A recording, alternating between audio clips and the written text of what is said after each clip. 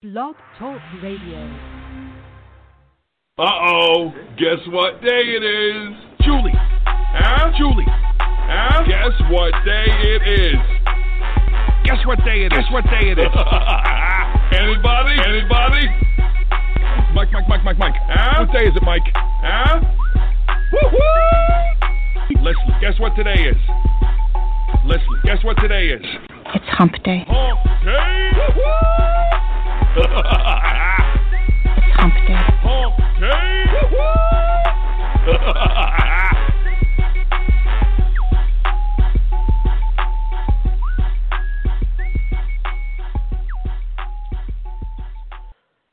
Welcome, ladies and gentlemen, to the Donelson Files. This is Tom Donelson with guest, my favorite guest co-host, Guest. Coco Konski. Yes. Yes. Yes. Coco, yes. All right. Tonight we're going to have a light show. We're not going to get too heavy. And we got a lot of things, a lot of fun things to talk about. But before we do, there's a couple of things. Next week, Coco, since I didn't bring this up to you in the planning meeting, I thought I'd tell you right now. Let's do a ladies' night show next Tuesday. That sounds perfect to me. All right. And what I would like to add, just a normal, Christmas with ladies' night, but also add a few extra, tidbits on health and what women should be looking out for. And now I got a special announcement. It's kind of like bad news, good news. Like the bad news right. is I was diagnosed yesterday with prostate cancer. The good news is that they've caught it early enough that I have a very good prognosis. I'll probably live to an old age and die of something else. And I want to kind of, and basically it's, I'll put it this way. It's kind of a, number one, scary.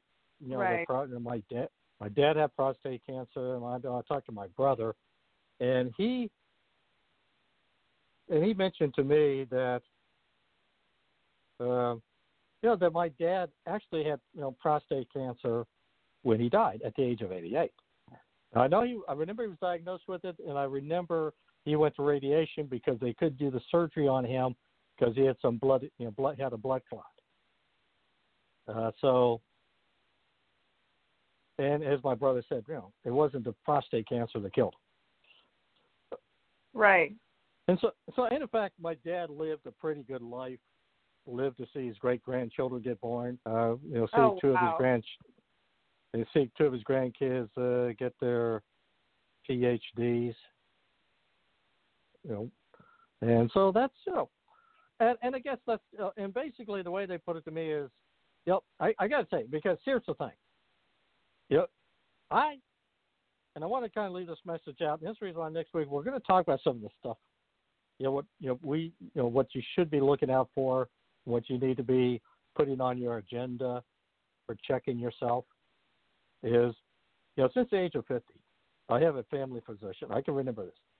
He said, "Hey, I see you turned 50. By the way, I've ordered out a colonoscopy for you." And so that was. I think like everybody, every guy right now should, especially if they're in their 50s, start with regular screening. Yeah. Well, here's the thing.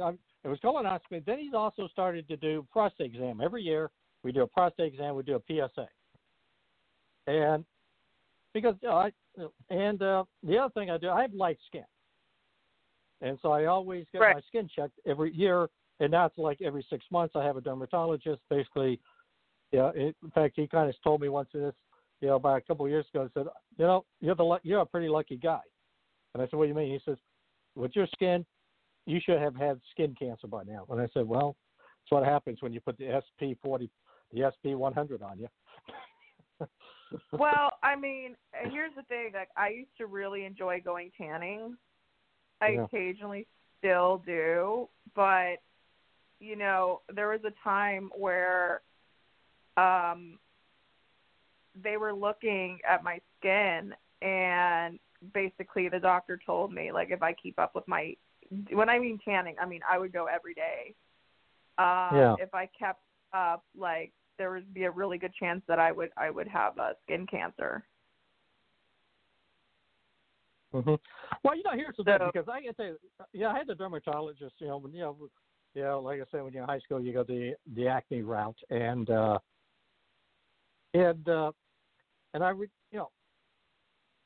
remember this dermatologist saying to me, when I was like 14 or so, and he said, I just want to tell you, if you're a sun worshiper, I'll be seeing you for skin cancer at the age of 30. Right. Here I am, 67. But to go back to the diagnosis of prostate is, like I said, I've done this every year. Okay, last March, my family doctor says, okay, your PSA is going up, but you're still at that below level. It was slightly going up, which is what expected, but low. And I did the old prostate exam. And he basically said, you don't feel like you got cancer, but I'm not comfortable. Goes to the urologist. So he sets up with the urologist. Right. The urologist looked at me, looked at PSA, he said, well, this is what you expect to see. I said, if you came, I get concerned when I see somebody with a 1, goes up to like a 4 or 5, or just jumps up. You've been going steady, and this is what men your age do. He gave me the physical exam. He said, I'm going to see you in 6 months and get a PSA. So I got the PSA in October. It's 4.4, which is above that 4 level. And so, and again, that PSA doesn't necessarily mean that it doesn't necessarily mean you got cancer. It simply means you ought to be concerned. Especially, what a urologist will look at is they'll say, if we have a guy who has a 1, as I say, spikes up to 5, 4 or 5 or 6 or whatever, big spike. In my case, it was a gradual, turn up. And then we took a second, it was a 4.1. Then he said, okay, my recommendation, we got 2 choices. But I already had made the mind. If I had a second PSA, above 4, I was going to get the, and my urologist and I pretty much talked about it. If we had 2 in a row, the biopsy was going to happen. So right. So I do the so basically last Tuesday I do the biopsy, and I want to take a quick break. This is Tom Donelson with Coco Konski here on the Donelson Files on the Bachelor News Radio Network. This is Dr. Larry Fedowa, host of the Dr. Larry Show on the Bachelor News Radio Network, inviting you to listen live every Wednesday evening from 7 to 8 p.m. Eastern Time at blogtalkradio.com, and the podcast every Monday through Saturday at 11 a.m. Eastern Time at thebachelornews.airtime.pro. I am called the philosopher of current events, an independent, open-minded conservative with my own ideas. If you are interested in advertising or having your own show, email us at labachelor40@gmail.com. And don't forget, our new website is bachelornewsradionetwork.com, the bachelornewsradionetwork.com. To get all of our latest shows, you can, you basically can go on the network, for example, on the Donelson Files, and you can go back and look at all the different shows we have done over recently. So, if you want a show that you want to repeat, that's the way you can do it. BachelorNewsRadioNetwork.com. Call in today at 646-929-0130. 646-929-0130. All right. Okay. Now, I got to tell you, in a way, there's, I go in to the treatment for the biopsy. First thing that you see, I look over this table, and I'm like, I see a needle as big as a ruler. And I look at it, I see a prod as big as a ruler. And I'm thinking to myself, this looks interesting. And so, okay. And so And the nurse comes in, and I said, "Is that needle? Is that the pain medication?" He said, "Yep, that's a pretty big needle." He said, "Yeah, well, maybe you shouldn't have looked over there." I said, "Well, it's too late to unsee that one." And he said, "What is this over here?" "Well, that's we're going to use that for like a camera and a clipper, where they're going to take specimens out." Oh, so that's this does not look good. I mean, but here's the thing: it only lasted 10 minutes. It only lasted 10 minutes, and it really wasn't bad at all. It wasn't bad at all. I mean, they stuck the needle in, the pain. They gave me the lidocaine shot, and then they went ahead and stuck the thing in the prod, whatever they call it. And basically, what you hear is like 12 clips. He's going to take literally 12 specimens from the prostate. And there was one area in particular, one area of the quad on the right side. He said, "Yeah, this looks kind of, if there's anything going to be there, it's going to be there." And then he tells me, "Oh, by the way," he's measuring my prostate. He says, "You got the prostate of a 20-year-old." Well, then why am I here? Yeah, why am I here? I'm thinking myself, why am I here? But I said, "Wow, that's really nice." So what you're telling me is I got a young prostate? He said, "Yeah." He said, "I'm not used to seeing prostates this small. Now, usually we see these more enlarged prostates, and if there's cancer, it's going to be a lot easier to find." And I said, "Well, that's really good. Thank you for that bit of encouraging news." So, right. And you hear the clip, clip, clip, clip, clip, clip, clip. Every 30 seconds clip, 30 seconds clip, 30 seconds clip. And but it was, like I said, it really wasn't bad at all. And basically, when when the lidocaine wore off, I basically had maybe 20 or 30 minutes of pain, or I'm going to use the word uncomfortable, and after that, it disappeared. And so I really didn't feel too bad afterwards. And the only thing he told me, there were three things he told me. He said, "You're going to see some blood in the urine for 24 to 48 hours. Anything beyond 48 hours, you better call my ass. Call me up." I said, "Okay." I had one spot of blood in my urine, and I had no problems urinating. And I had no problems with blood stool. Now, the tricky part is, he said, "Now, for the next maybe the next 6 to 8 weeks, you're going to have a bloody semen, followed by a semen that's going to turn rusty before it gets back to normal." And I'm like, "Oh, that's really attractive." Ew. Yeah. Ew, yeah. So like I say, I'm at that stage where it's just like, it's not quite turned to the rusty yet. Not exactly, so, which is probably more information everybody wants to know. But here's the lesson in all of this state exam. For sure. I mean, get a PSA, make sure they, do the physical side of the equation, and get an exam every year. If you're 50 and over, you should be doing this every year. If you have a family history, you might even want to start earlier. Because here's the bottom line. I don't feel anything. I wouldn't have known, have no symptoms. I wouldn't have known that something was amiss in my prostate. And isn't that scary? It is. If you didn't go to the doctor and you didn't know because you didn't feel anything, that, you could have been just going on with life without even knowing. And then, God forbid, that's scary. That's definitely scary. It's never scary. I mean, and the thing is, so basically, as I said, I'm kind of like in that borderline. I'm not going to say stage. Maybe I'm probably maybe closer to stage 2 to stage 1. But he said, it was just like it was one specimen out of 12. Now, the first time, when he talked to me in the morning, because he called me up the morning of my appointment, and he said, "I wanted to call you up first to prepare yourself." And I said, "Okay." Oh, boy. And he said, "Well," I said, "we took 12 specimens, 11 had nothing, 1 had," I love this line, "a speck of cancer." Doesn't sound so bad. A speck of cancer? A speck of cancer. Like... No, that doesn't sound. That didn't sound so bad. And then when we went to the, my wife and I, we went to the, like I say, afterwards, because my wife has been, with me all along on this, because my brother, who's a physician, said, make sure you got somebody with you.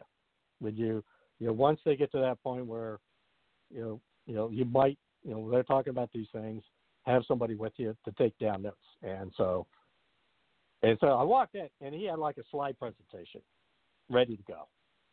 Oh, and boy. He showed me the results, showed me the whole thing, and, boy, I tell you, it starts to sink in. He gives me all the data and the detail, the different treatments. He said, okay, and, with me, it was an observation. I said, we could do the observation, but I was kind of thinking to myself, and the way he put it to us, he said, like, observation, in particular for babies, men in stage 1, is basically, the same results as surgery or radiation. The difference is after 10 years, it's more going to be likely to metastasize.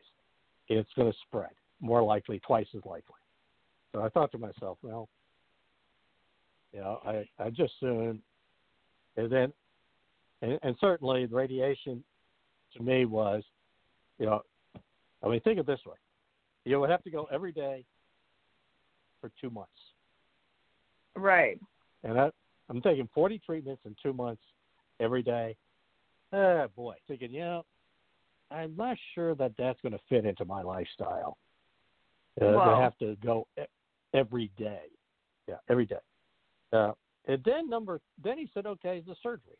And basically he said the way he goes, he said, look, the surgery, with the cancer you got, 80% will be pretty much guaranteed you'll never see this again.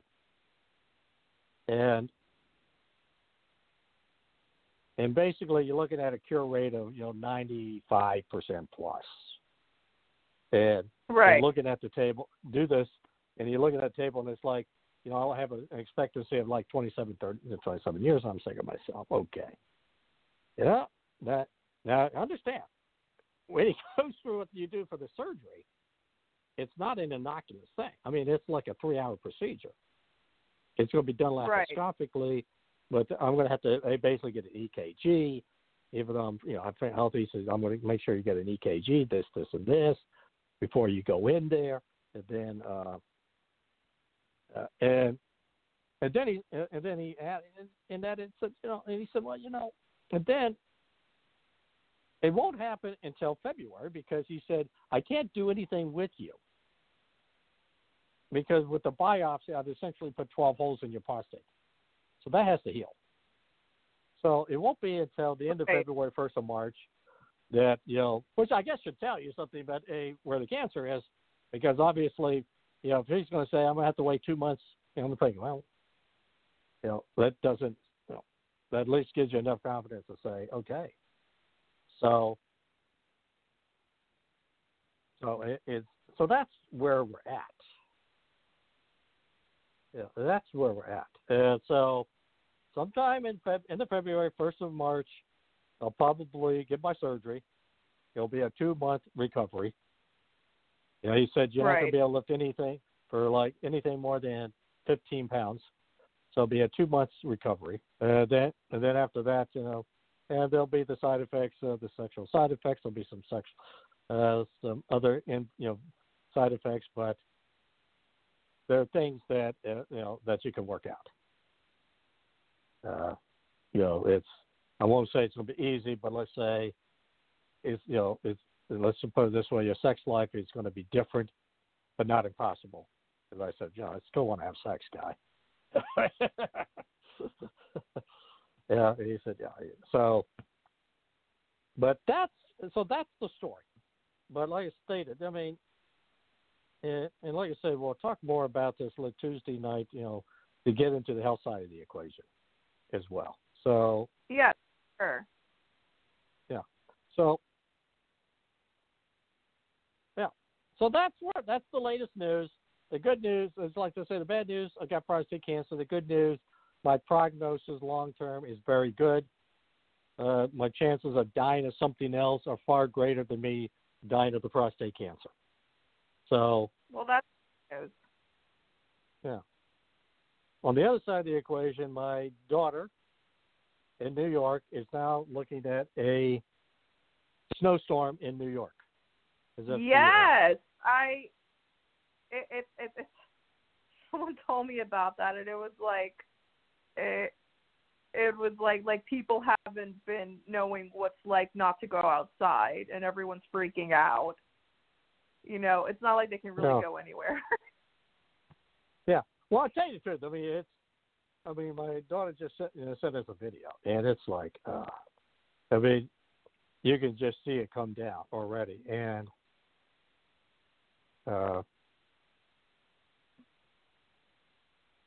it's so it looks. And the way she put it to me was, the wind is what kills you.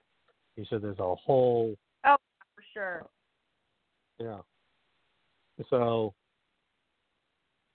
there is, so the wind is, so there's evidence. So it's going to be interesting for her, because now my daughter is used to this. She grew up in Iowa. As she tells me, she said, it's like 40, 50 degrees, and these people got their winter coats on.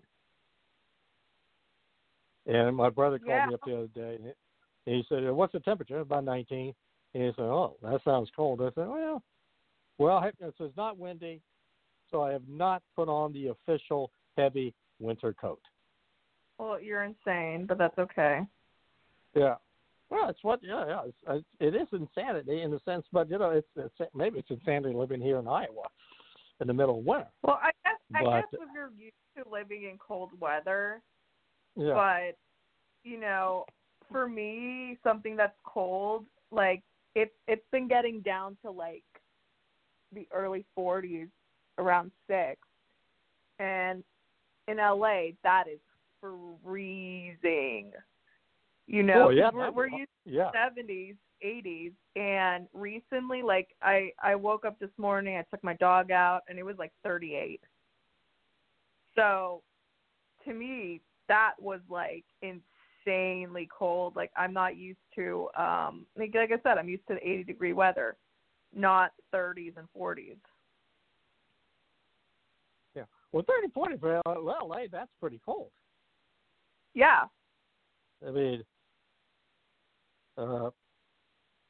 that is very cold. Yeah. I would find that to be very cold. So. Yeah.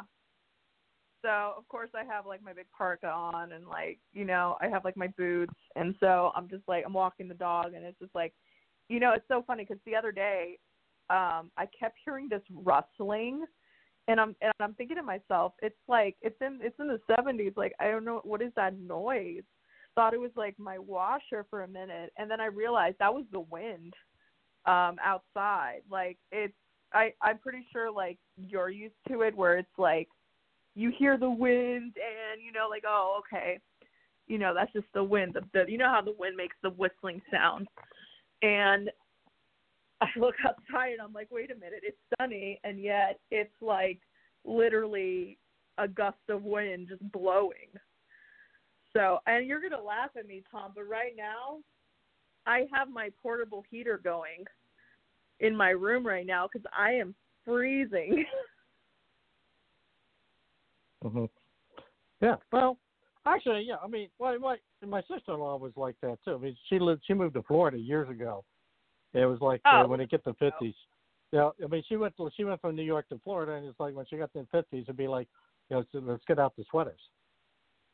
Yeah. Oh, yeah. Out, like, but I have the fireplace going as well. So, and, like, for me, like, if it gets too cold, like, I actually, and this is a known fact for me. So, if I go to sleep, when I go to sleep, and I don't have some sort of heat going in my room, I will literally wake up the next morning with a sore throat and start getting sick. I am super sensitive to cold weather. Super sensitive to cold weather. Yeah, so hold on that thought. This is Tom Donelson, Kokokonski here on the Donelson Files and the Bachelor News Radio Network. I never get the flu. My kids don't need more shots. I don't have time. We're all healthy. My asthma's under control. I'm pregnant. I've had the flu. It's not a big deal. My kids are too old for flu. The media is exaggerating. I can fight it naturally. No matter how you build your excuses, the flu can blow your house down. Keep your foundation strong. Vaccinate. Learn more at flu.gov. A message from the U.S. Department of Health and Human Services. Go, Caleb! Come on, hit a homer, Jesse! Let's go, guys! Hey, did you guys know that kids who play sports earn more money when they grow up? Of course. I knew that. Hey, did you guys know that kids who read books have a bigger vocabulary? Oh, yeah, absolutely. Mm-hmm. Wow, Jinx. Did you guys know that friendly children have more friends? Mm-hmm. Oh, yeah, mm-hmm. yeah. That's true. I knew that. Did you guys know that winter babies are better at music? Everyone knows that. Oh, yeah? Yeah, pretty obvious. Yeah, so yeah. obvious. Oh, hey, guys, did you know that most people think they're using the right car seat for their kid, but they're not? Huh. Didn't know that. I'm pretty sure I knew that. I'm pretty sure you didn't. Parents who really know it all know for sure that their child is in the right car seat at the right age and size. Visit safercar.gov/the-right-seat to make sure your child is protected. Brought to you by the National Highway Traffic Safety Administration and the Ad Council. Welcome to Donelson Files. Tom Donelson. You attended, what was it, it was a Zoom conference for, I know we talked very briefly about it last week. It was I'm trying to say the right word. So it was the Omni Film Festival conference, and it was a film festival. It was also as well as kind of a seminar of people leading in the industry. And so the premise was it's usually every year they hold it here in Los Angeles. And since the pandemic happened, they decided to do kind of an online avatar type Sims world version, and I thought it was fantastic. I think it's a great idea, pandemic or not, to have these type of events that, you get to build your own avatar, you are exploring, and it was like a video game. It was like you were inside a virtual video game. So it was a virtual conference, but nobody knew what you looked like. You create your own little avatar, and then you could talk through the computer, like actually talk, like you say hello, like I'm saying right now, and the person who was either in your next to you could actually hear you, and that's how you communicated. Okay, let me ask you a question. Why did Avatar? What was the strategy, or why did they do that? Well, I think it was because of the pandemic, but they still wanted people to show up and network. And I thought it was a really, really fantastic idea of doing so. And I met a lot of new people, and I honestly, I would do that again in a heartbeat. Mm-hmm. All right, so let me ask you, what did they discuss? Was there anything in general that they kind of discussed? Well, it was, so you would choose a destination, you would click, if you wanted to meet in Theater 1, Theater 2, and basically, it was like different seminars, Mm-hmm. So you could choose whether going to a director seminar or, you wanted to see this screening.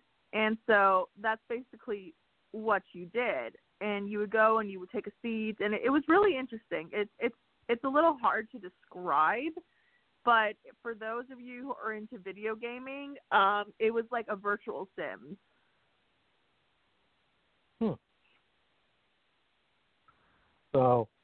So basically, let me ask you a question. Did you kind of figure out anybody who they probably were from this? Or yeah. Well, one of the actors, oh gosh, he was in, oh my God. It was, oh my God, I'm blanking out right now, but he was in a sitcom in the early 90s. Richard, I forgot the name, honestly, but there was also the main guy from the show called Mr. Iglesias, which is on Netflix. I actually got to talk to Sherry Belafonte for a bit. super nice lady. You know, it was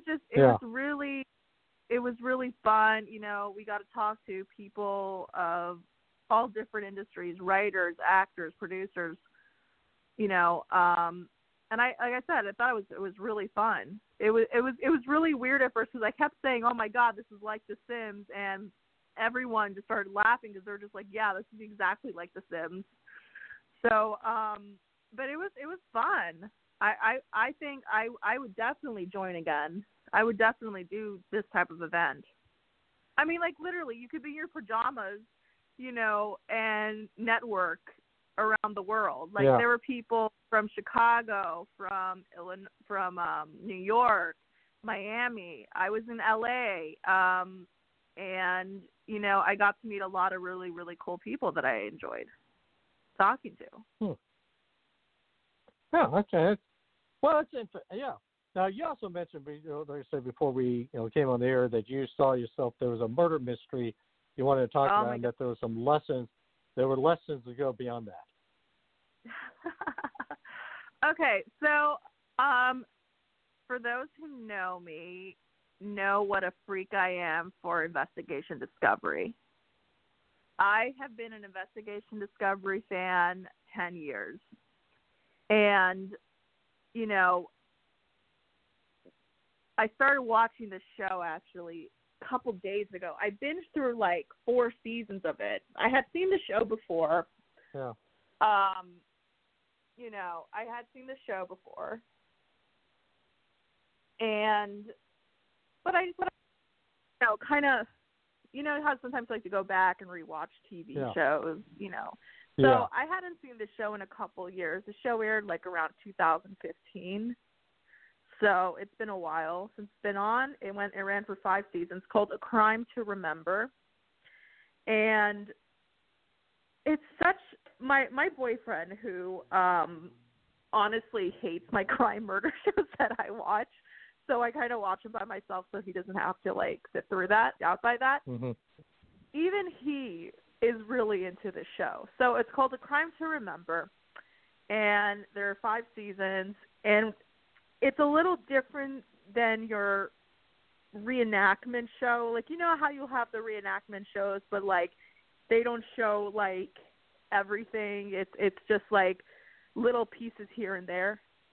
Well, A Crime to Remember is kind of like that, but they show the full story, and it starts out with talking. You hear a person talk, and they're the neighbor, or they went to school with the person that was murdered.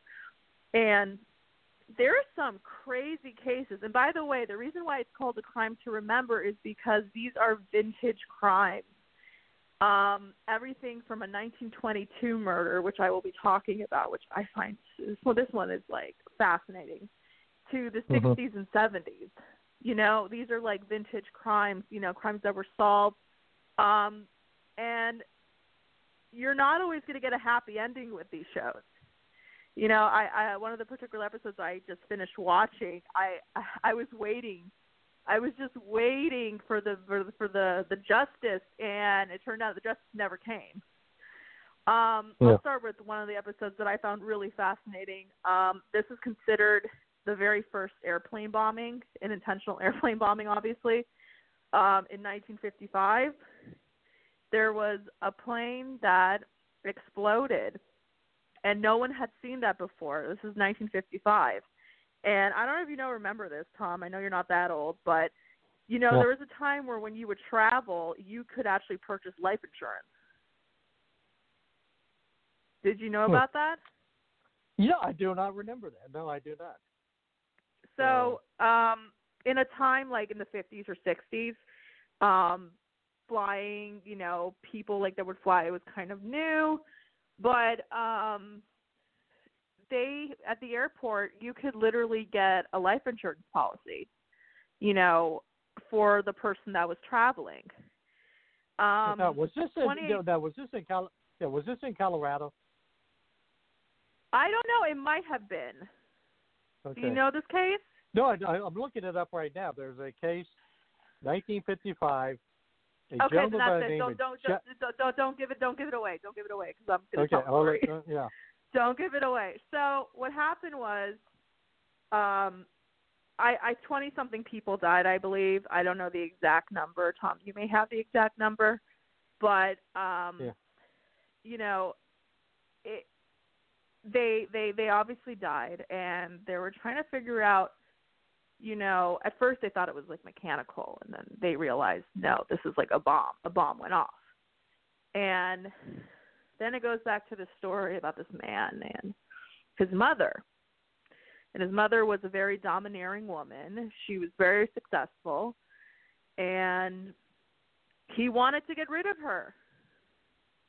So he said, you know, well, why don't you go on vacation? You know, I'll run things. You know, she had a very popular, kind of like a Dairy Queen's restaurant in the South. And how they caught the guy, you can read his name. I totally forgot the guy's name. But Grant. It looks Grant. I think it is. Jack. Yes. It's John Gilbert Graham. John Gilbert Grant. That's correct. John Gilbert Grant. Yes. He had helped his mother pack, and while he was packing, she had a gift, and in that gift was the bomb, and it was set at a certain time. And, you know, I mean, it was a really sad story. They figured out it was him because he bought, like, all these really weird stuff to make the bomb. And that's how they caught him. But they don't know if his wife knew. I mean, because basically the mother was going to cut him off financially. She was just like, she was tired of his shit, and she was like, you know, you're not really helping. You suck at basically work. You're a horrible person. Yeah. And so instead of just killing her, which would have been awful, he also decided to murder 20-something other innocent people. So that's like one of the cases that they talk about. They also had this. They also have. There are so many great cases, honestly, that I was watching, but the one that really stood out was this one that took place, I believe, 1961. So these are like old kind of. Oh no, sorry, 1922. Now this one was titled The Attic. The Attic is actually a crazy story. It's crazy to me because it takes place. Well, hold on. I'll finish it. Hold on. There's Tom Donelson and Coco Konski here on the Donelson Files on the Bachelor News Radio Network. And also don't forget you can listen to the show on the Bachelor News Radio Network.com. And if you want to go to our show, you basically go the Bachelor News Radio Network.com/the-Donelson-Files.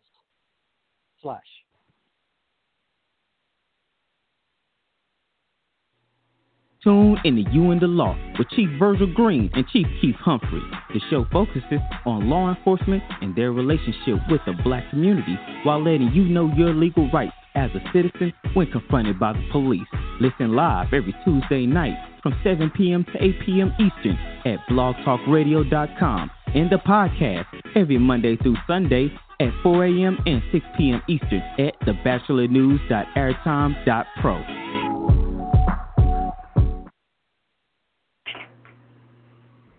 Yeah, this is Donelson File. Tom Donelson and Coco Konski. Listen to the great shows on the Bachelor News Radio Network. And that's the Bachelor News Radio Network.com. And you can listen to all of your great shows. It's a new website. You know, go to it, and you get everything you want. For example, you just click on the Donelson Files, and you can get some of our past episodes that you just want to listen to again and again and again, because we all know that our shows are just that good and informative. Okay. All right, guys. Go ahead. You guys are gonna need to sit down for your seats because I'm about to tell you the best, I think, craziest love triangle murder mystery I have ever come across. Year is 1922. And so this involves Dolly Oysterreich. And it's pretty sordid even for today's standards, I will say. So Dolly was a housewife in the early 30s, married to the owner of a Milwaukee apron factory, Milwaukee, Fred Osterreich.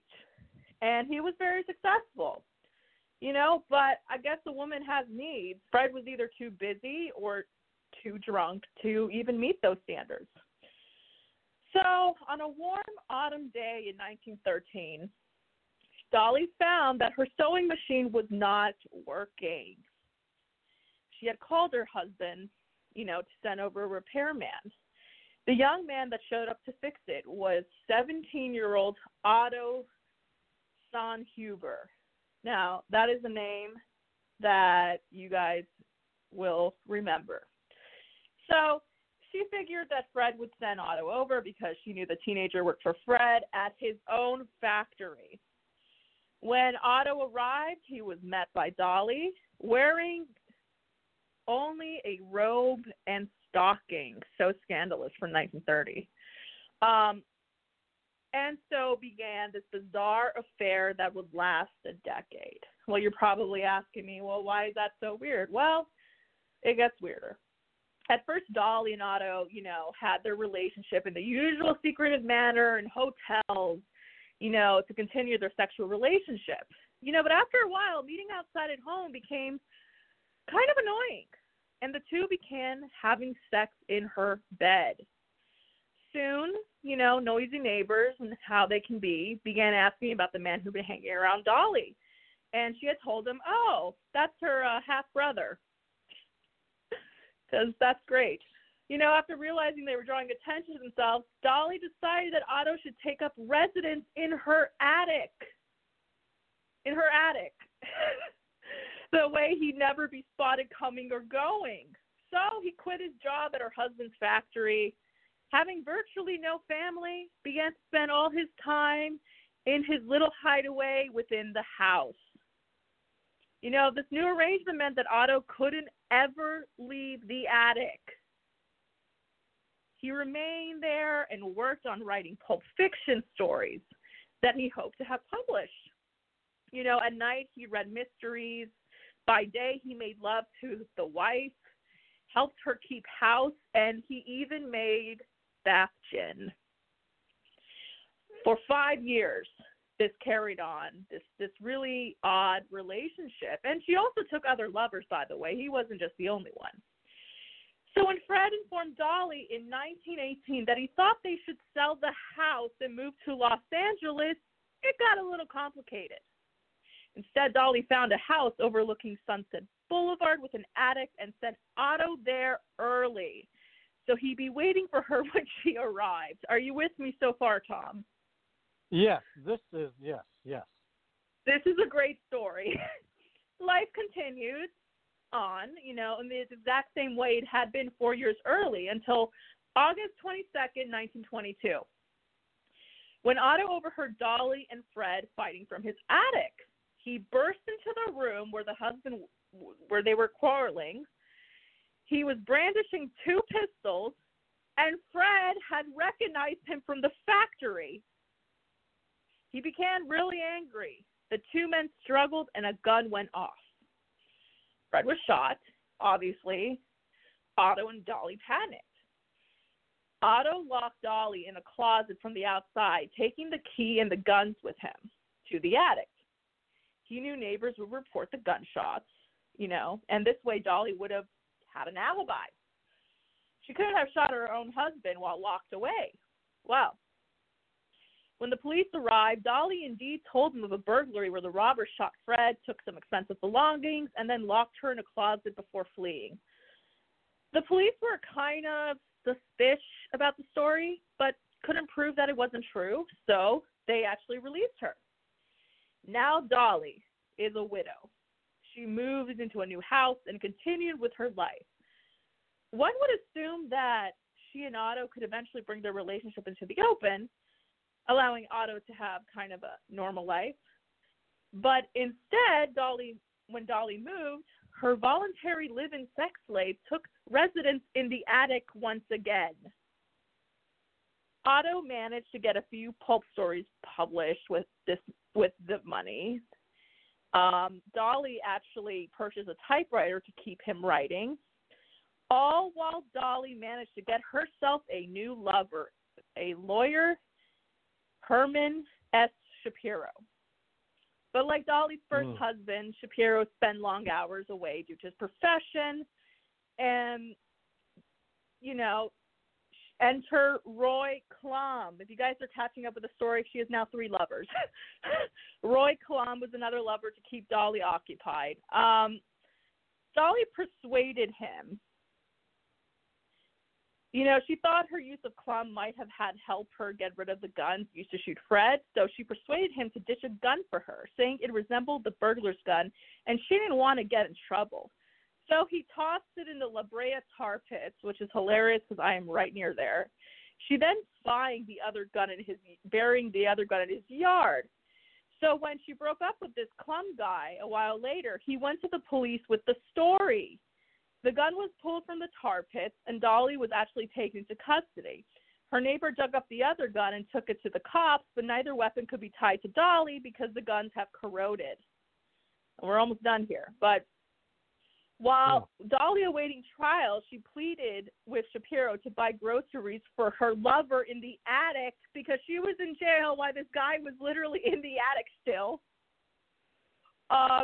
You know, Shapiro essentially told Stan Huber to get lost and got Dolly released on bail. Apparently, the fact that she had kept a man in the attic was not a deal breaker, as the lawyer promptly moved in with her, and all charges against her were dropped. That is until 7 years later, when things became irreparable between Dolly and Shapiro, he moved out and told the police what he gathered of the crime against Fred, her first husband.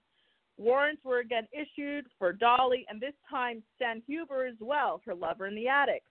A jury found him guilty of manslaughter, even after his defense that Dolly had enslaved him. The trial became known as the Batman, because since Stan Huber had been kept in secluded cave-like attics, nevertheless, the statute of limitations on manslaughter had run out, and he was a free man. She was actually put on trial, a conspiracy charge, but she also walked free after a hung jury. The indictment was eventually dropped in 1936, and she died in 1961 at age 80. And that is the story of the addict. I am sitting here amazed because first of all, number one, explain to me how a guy can live in an attic for years and the husband wouldn't figure this thing out. Well, it was a mansion. Let's be fair. It was a big house. Oh, okay. But yes, you're right. And he was never allowed to leave. And the best part was, when I heard about this case, I was like, oh my God, this is insanity. But it's a real case. It happened in the 1930s. She got away with basically murder. And so did he. So, again, this story was just, it really caught my eye, and it was really kind of that kind of WTF story. Like, I can't believe that happened. I can't believe that actually happened. So this is indeed a true story. It's been discussed many times, but I just thought that was a fun story to read because it's pretty unbelievable. Yeah. No, it to me, because I'm reading, like I say, because I'm trying to keep up. Because what I find fascinating. By the way, Shapiro. The Shapiro guy, the lawyer, was actually her lawyer when she was charged with her killing her first husband. So she ended up marrying the lawyer and still keeping the boyfriend in the attic. Now, that's the boyfriend. What happens to him down the road? You know, they nobody knows. I believe he went back to his home country in Germany or Austria. I think it was Austria. But nobody knows about him, what happened to him. She did die at the age of 80 back in 1961. But yeah, that was a very, very, very odd story. Mm-hmm. So basically, she married Shapiro, the lawyer. Yes. Right. And then she had yet another lover. Now, did she put this other lover in the attic too? No, that was the weird thing. That was so weird. About the whole scenario was that she kept having this guy, even though she had remarried.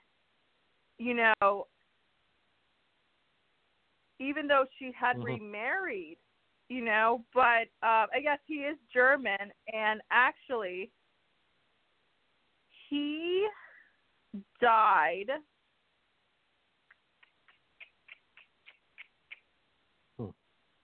It doesn't even say. It honestly, no one's ever heard from him again. I mean, he's obviously long dead, but I mean, he died in '61 at the age of 80, and he was released because of statute of limitation on manslaughter. So this happened in early 1920s, but she carried out this affair with him till like 36. So what I'm trying to figure out. And also, I didn't know about this real quick. There's a made-for-TV movie called The Man in the Attic with Neil Patrick Harris, and of course on A Crime to Remember, season 4 on Investigation Discovery. Oh, let me ask the other question. Okay, so he stays after the death. He stays in the attic. Yes. Even though she marries the lawyer. Now, yes. Maybe I've missed. Now, so does the lawyer know that this guy's still in the attic? He finds out, and apparently that's not enough to like break up, the marriage. It was the fact that he had to buy groceries for this guy that pissed him off.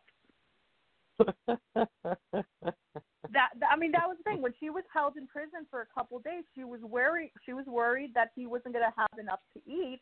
So she told her husband. She told the husband about the lover in the attic, and that she needs for him to give him groceries. That's how he found out. I mean, this case is just like, it's insane. It's out there. It's out there, but it is a true story. This is a totally insane story. Totally insane, because I'm sitting here trying to figure out. It almost seems like, in the case of the first husband, I mean, I know it's a mansion, but still, you would have to, after, a few years, she's able to keep this guy hidden for years. Oh, I found out what happened to him. Okay. He remained at large for 8 years. He eventually moved to Canada, changing his name to Walter Klein and marrying another woman before returning to Los Angeles in 1930 after falling out with Dolly's personal attorney and lover, Herman Shapiro. I mean, I'm looking at. Yeah, it is. And the thing is, I'm looking at her picture. And, right. I literally at too. She wasn't I guess there's this part. No, she really wasn't an overly attractive woman. Well, she was much older than him. Remember, she was 33 and he was 17. Yeah, so it's like a 16 years difference. Yes. So. Well, obviously, literally, it's hilarious. This case is just insane. And you guys can actually look online and you see pictures of the inside the attic. Well, let me ask you. Here's the thing. This is one of those stories you could not write. No. I mean, how many Hollywood screenwriters come up with this story? And this is pretty. I mean, if this happened today, I think people would be shocked. Yeah. So you can imagine in the 30s. Yeah. You can imagine. And then. Yeah. I mean, to me, the thing is this. It's one of those stories where, quite frankly, I doubt anybody would even think of it to write for a screenplay. I mean, this is one of those things where life itself is stranger than fiction. Because I can't think of anybody that would write up a story like this. Nobody. And I'm getting the impression that Sapero didn't, that he was more. You're saying he didn't really care. He didn't. As far as on the sexual go out side. And buy groceries. His thing that he was pissed about was that he had to go out and buy groceries for her lover in the attic for like the last 12, 13 years that he was there. Yeah. So remember, which leads me to the other thing. Now, of course, the thing, if he didn't seem to mind, making love with his wife, why does this guy stay in the attic to begin with? At that point. Yeah, I don't know. She also had the other lover, Roy Klube, who basically ditched the gun for her. Yeah. So she had like a trio of. Yeah. Well, it sounds like this was a woman who had power over the man she was with. Yeah. Because I first want to convince you somebody stayed in an attic for years just to have sex. Yeah. I don't know. Then convince a lawyer. And then convince the lawyer to live with you, get married to you, and then he finds out later, and then you got this third guy, and I have to imagine that eventually they all found out about each other. I think, and they knew about each other at the end, but I don't think I don't know. It's a very weird case. Yeah. Well, I'll tell you what, like I say, next Tuesday will be Ladies' Night. We'll give you more details. This is Tom Donelson and the Donelson Files with Coco Konski saying good night. And good night, guys. Have a good evening.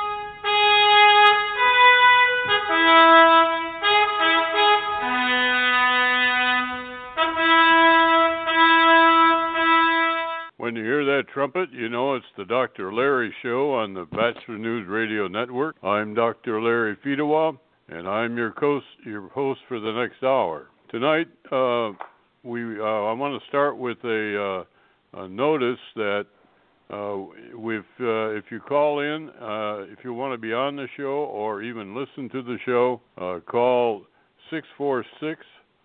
646-929-0130. And talk to our screener, and we will be glad to take any questions that you might have or comments. So tonight, our topic is going to be, what in the hell is going on? Pardon us if we are a little confused regarding the current status of the 2020 election results. We have been saying all along that we are dedicated to following the rule of law. Now, however, we are watching all levels of the judiciary, who personify the law in the USA, rejecting what appears to many of us as highly suspicious behavior on the part of the vote counters, some without even hearing the evidence of the plaintiff. These rejections are north of 60 cases at all levels of the judiciary, from circuit courts to federal appellate courts, including the Supreme Court's rejection of injunction on the Pennsylvania certification yesterday. So what is going on? And where are the chief law enforcement organizations, the Justice Department and the FBI, who should be leading the investigations into allegations of monumental crimes of election fraud? Instead of leading the search for truth, they are nowhere to be found. Attorney General William Barr, thought to be a nonpartisan pillar of integrity, ducks out of his responsibilities by saying his department could find no crimes which would change the outcome of the election. and this without citing any such investigatory efforts. The only judge showing enough true grit to hold the state officials to their oath of office is Supreme Court Justice Samuel Alito, who is hot on the trail of the Pennsylvania mess. Of course, the end game of most of these lawsuits will be the actions of the Supreme Court as a whole, when some of the current cases have traveled the gauntlet of judicial rejections in order to get standing for the High Court to act. So here we are, days before the traditional certifications of the Electoral College are scheduled to begin, waiting to see what the Supreme Court will do. Will they accept the case or cases and issue a decision, as in the case of Gore v. Bush in 2001, or will they also decline to exercise their duty? If they do accept the cases, what will their verdict be? The very vastness of the suspected corruption is a challenge which gives everyone pause. What is being alleged is a conspiracy which touches nearly every state in the Union. There is a pattern of ballot tampering which has eerie similarities in nearly every suspicious state, and that in turn strongly suggests central planning. The remedy may mean declaring the entire election null and void. Then what? Another election? Extension of the present terms while the new election is organized? For the first time in American history? Alternatively, the selective decertification of certain votes among the many, cast in person and by mail, who would enforce strict behavior of the recount and the responsibilities of the poll watchers. And there are other issues as well, particularly the widespread use of the Dominion software, which we're told has some 34 state users, which has been roundly criticized as an instrument of ballot tampering. A prohibition against use in an American election would cause an upheaval in the many states which have relied on this technology to operate their balloting. The other factor is, if the Supreme Court does accept one or more cases, how will they vote? Will the Chief Justice retain his posture of going with the wind, as he has in some notable previous cases? We'll have more to say about this later on. Or will he be guided by the Constitution? And what will be the effect of the new justices on the rest of the court, if any? Yes, these are exciting times we live in, but also very confusing. So tonight we have two guests, commentators who are very well versed in this sort of dilemma, if anybody can claim that. The first is think tank President George Landreth, and our colleague Tom Donelson who's also put on his hat as a pollster and commentator. And these gentlemen are going to discuss with me what is going on and what should we be doing. So, gentlemen, welcome to the Dr. Larry Show. And George, you want to start by telling a little bit about the Frontiers for Freedom? Sure. Well, first of all, it's just a real privilege to be here. Larry, I really appreciate the opportunity to be with you and Tom. Always find the conversation very stimulating and enlightening. But Frontiers for Freedom was founded as a public policy think tank by U.S. Senator Malcolm Wallop. He was a friend and ally of Ronald Reagan's, and he started Frontiers for Freedom when he retired from the U.S. Senate because he didn't want to stop being involved in public policy. And I've been there really now, I guess, for over 20 years. But bottom line is we focus on all the things you might expect somebody who is a fan of Ronald Reagan to do. We give out periodically a Ronald Reagan Award at a major dinner or gala. And, so we're for peace through strength. We're for smaller government. We're for government that abides by the rule of law. The idea that the Constitution says what it means and means what it says, those kinds of things. That's who we are. Well, welcome back to the show. Tom, would you like to give the audience a little bit of your non-Bachelor News background? Yeah. Right now, I am the chairman of America's PAC, and we are now running ads to save the Republican Party in the state of Georgia. I also I'm the project director for America's Majority Foundation, and I've been responsible for overseeing 40 research projects, and 35 of which I either authored or co-authored.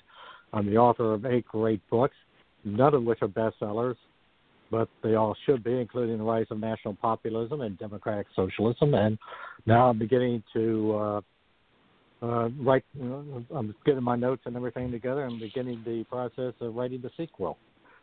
I second that motion. To that book. Yes. Yeah. I almost feel like titling it, I Told You So. But that's already been taken by, but I think Rush Limbaugh named his second book that. Well, we're going to take a brief break. You're listening to the Dr. Larry Show on the Bachelor News Radio Network. If you want real discussions on politics, social issues, racial issues, and other topics, then tune into the Bachelor News Radio Show. Listen live every Monday and Thursday from 6 p.m. to 8 p.m. Eastern at blogtalkradio.com. And if you missed the show, you can listen every Monday through Saturday at 8 a.m. and 3 p.m. Eastern, and every Sunday at 5 a.m. and 3 p.m. at thebachelornews.airtime.pro. Listen and be informed.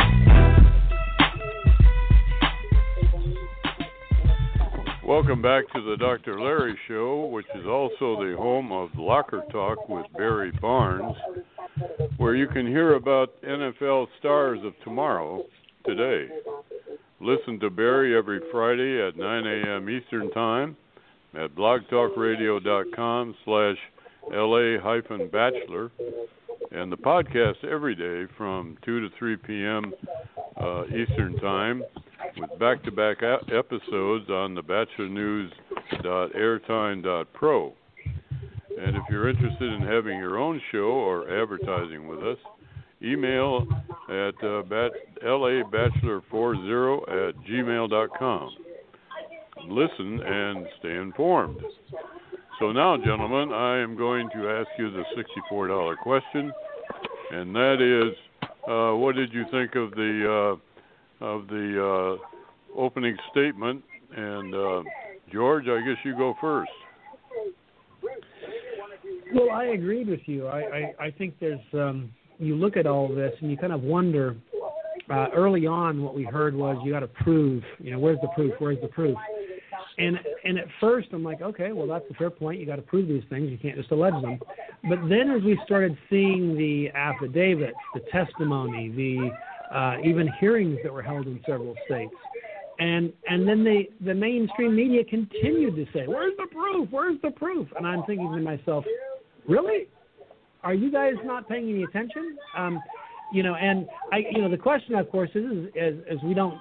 I don't know yet, off the top of my head at least, how many votes it impacted, but it looks like it impacted hundreds of thousands of votes. Certainly enough to make a difference, but who knows? I mean, but the point is the complete lack of interest. And I find it stunning because we just spent the last 4 years essentially investigating the possibility that Russia had played a role in our elections, and that there'd been meddling in our elections and things that weren't, and yet there was no evidence at all of that. Except that I guess they did spend maybe $100,000 or $150,000 on some Facebook ads for and behalf of both sides of the equation because they were looking to foment discord. And boy, did they get that for a small investment. But all of a sudden now a complete disinterest in real potential election meddling and election fraud. So I'm in a state of stunned disbelief because I guess the problem is you should never underestimate the potential on the extreme left for hypocrisy and double standards. And that if I'd remembered that basic corollary or rule, or I probably wouldn't be so dismayed. But here I am. Tom, what's your comment? Well, basically, I am not surprised by all of this, since I've seen it for like 40 years in political politics. I think to me this is a crisis in this regard. I'm like George. I don't know if, like in the state of Pennsylvania, state of Michigan, the fraud was again what we in the political business call the MOF, margin of fraud. Yeah. The margin of fraud. But I do know this. The rules were changed like in Pennsylvania, even in Georgia, where literally what the state legislature passed was ignored. In the case of, and this is where John Roberts, if he had done his job before the election, had stated, hey, the state legislature has made this clear, this is the policy we're going to follow on balloting, that's it. You can't sit back and reinvent the wheel through the courts and essentially overturn what the state legislature rules are. I think I'm not sure we'd not be in this much, but we would be in a much better position because then you could have challenged, let's say, Michigan. You could have challenged, let's say, all of these votes the counts that got stopped in the middle of the night and so on down the line. But it's a complete mess because we really will never truly know to what extent the fraud occurs and whether or not what truly happened. But I will say this. If I'm a Republican, I'm going to say you better find out what happened clearly. And in fact, let me tell you a story. I had a good old friend of mine just called me up about a week ago, and we got talking. And she said, we called this several years ago this was going to happen, this kind of, this stuff. And one of the things that I did in 2013 in the state of Illinois is I ran a project where we looked at voting patterns at various precincts. And we found some anomalies where we were finding, like in Chicago, there was like 10 zip codes where 1,000 or more, you had 1,000 or more voters than you actually had adult citizens in those precincts voting. Registered to vote. Let me repeat that. You had registered for more people than, let's say, adults based on the census.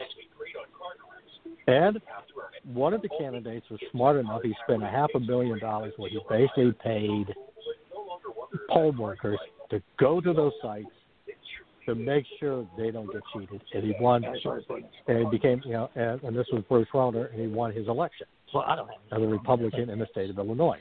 But the point is, this happened on a multiple scale, and if you don't find out, it's going to happen again. Well, I'd like to pick up your comment on John Roberts.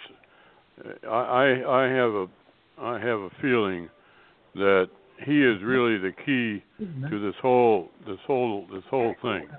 I think I can hear him almost saying to the rest of the court regarding that the imposition of a sanction. A temporary injunction against certification of the Pennsylvania vote. I can almost hear him say, "Listen, people, we are here to talk about the law, to stay within the Constitution. There's nothing in the Constitution that says that we have the right or the responsibility to direct the election rules for the entire country. So I think that this is essentially outside our jurisdiction, and therefore we ought not to even consider it.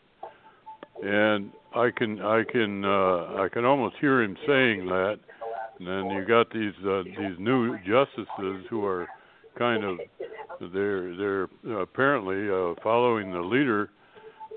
And the key question now, it seems to me, is that the appeal of that particular injunction stay decision is now pending. It was filed today, and the entire court will have to, or should anyway, decide whether or not they are going to pick up the substance of the plaintiff, and that is when we are going to see whether these three new justices are going to join hands with Alito and Thomas and actually overrule the Chief Justice. That's the way I see it. And if they decide that they are going to go along with him, that it is outside the jurisdiction of the Supreme Court to be dictating what the remedy should be for this kind of crime, then they are not going to get involved. And our last hope as American citizens of having the rule of law triumph over crime and fraud and misappropriation of authority. Our last hope is the Supreme Court of the United States, and if they decide not to hear, not to even consider the vast amount of evidence that is now piling up in the front of all of the American public through these hearings that the Giuliani and his crowd have been instigating, then I think that George's bewilderment and my disappointment are well earned, and that I believe that is my analysis of what is going to happen, or at least what the procedures would be. And frankly, if we don't have a rule of law, and if it is not going to be enforced by the Supreme Court of the United States, then I don't think we have a rule of law. And I think that the open chaos that Marx and his crowd predicted back in the 19th century, I think that is in fact going to happen. And I just if you talk about if you're a Republican, you want to have something determined. I say if you're a Republican and there's nobody steps forward to enforce the law, then the Republican Party is not going to ever win an election again. And in fact, it will go the way of the Whigs in 1856. So that is my dire forecast, and whoever wants to comment on it, feel free. Well, what you're saying to me, well, thank you for those cheery thoughts, Larry. But this is cheerful time, right? Yeah, but here's the thing. I mean, to me, the real issue. I mean, the thing is to this is that what we are. I mean, first of all, number one, I find it fascinating. The very same people, including the president, like I hate to use the word president, like the potentially number 46, deemed Donald Trump as an illegitimate president for 4 years. In the case of Joe Biden, I mean, this is a guy who knew the Russia collusion hoax was a hoax because he was briefed on it. He knew it from day one, and for 4 years did absolutely nothing to sit back and say, hey, we should accept the fact Trump won. Let's move on. He never did that for 4 years, and now it's what I say: what goes around comes around. But it's a lot serious because You can't sit back in 4 years and say you're an illegitimate president, and then sit back and say, but we're not going to investigate to make sure that this indeed is a fair election, that indeed there are fraud, and that indeed we don't do something about it in the future. It's like like I say, I don't have any empathy for Mr. Biden on this one. George? Well, I agree with that 100%, and I may have overstated my bewilderment. I guess what I'm bewildered by is not that the left has gone the way it's gone, but that they do so without any sense of shame. It's amazing to me. I mean, I'm not capable of the sort of duplicity that they seem to just so freely exude. But I do think that one of the problems we have here is that the left has worked very, very hard, literally moments after media started calling a couple of the key states, was for everyone to quickly acknowledge who the president-elect was. And, of course, they wanted us to and I think that's because they want to make it difficult for a court. I personally believe that they understood how tenuous the actual claim to victory was. So they wanted to make it hard on someone like a John Roberts or others that are not don't have real stiff spines and don't have a lot of courage. These are people that are basically without courage, and make it really difficult for them to say, no, we got to follow the law here, guys. We have a constitution. We got to follow that too, and make it so they would kind of like bite their fingernails and go, I don't know, I don't think I can do this. And it doesn't take a lot to scare John Roberts off, and so the question is can they scare the others off? I'm not convinced that they'll be able to, but I guess we'll find out in short order.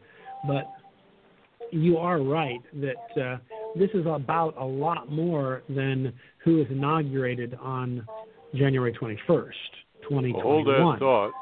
You're listening to the Dr. Larry Show on the Bachelor News Radio Network. Since Buffalo Wild Wings is always open late, here are a few things you'll enjoy. Buzzer beaters, wings in 21 signature sauces and seasonings, and great deals on food and beer. Grab select domestic draft beer starting at $4. $4 shareables like street tacos, fried pickles, chili queso dip, mozzarella sticks, and roasted garlic mushrooms, and deals on select liquor and house cocktails.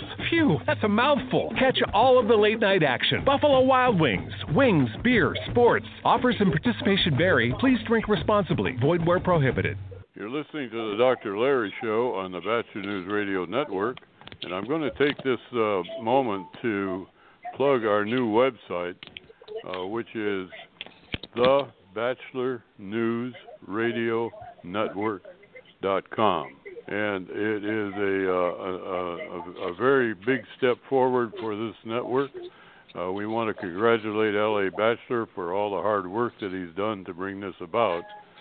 And one of the good points of the new website is that we will now have access to the podcast of every show that is on the network, and it will be there accessible to us at any time by simply going to the name of the show that you're interested in, and then reading the date that is on the podcast, and turn it on, and you can listen at your leisure.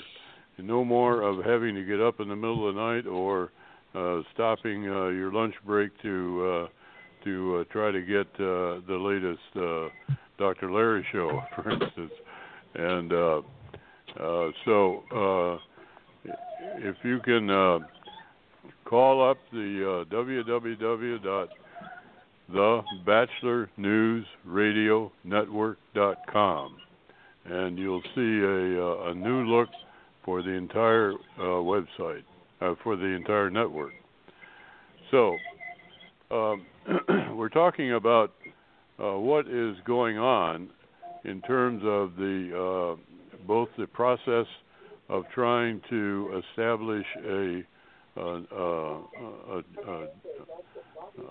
rule of law over very dubious and suspicious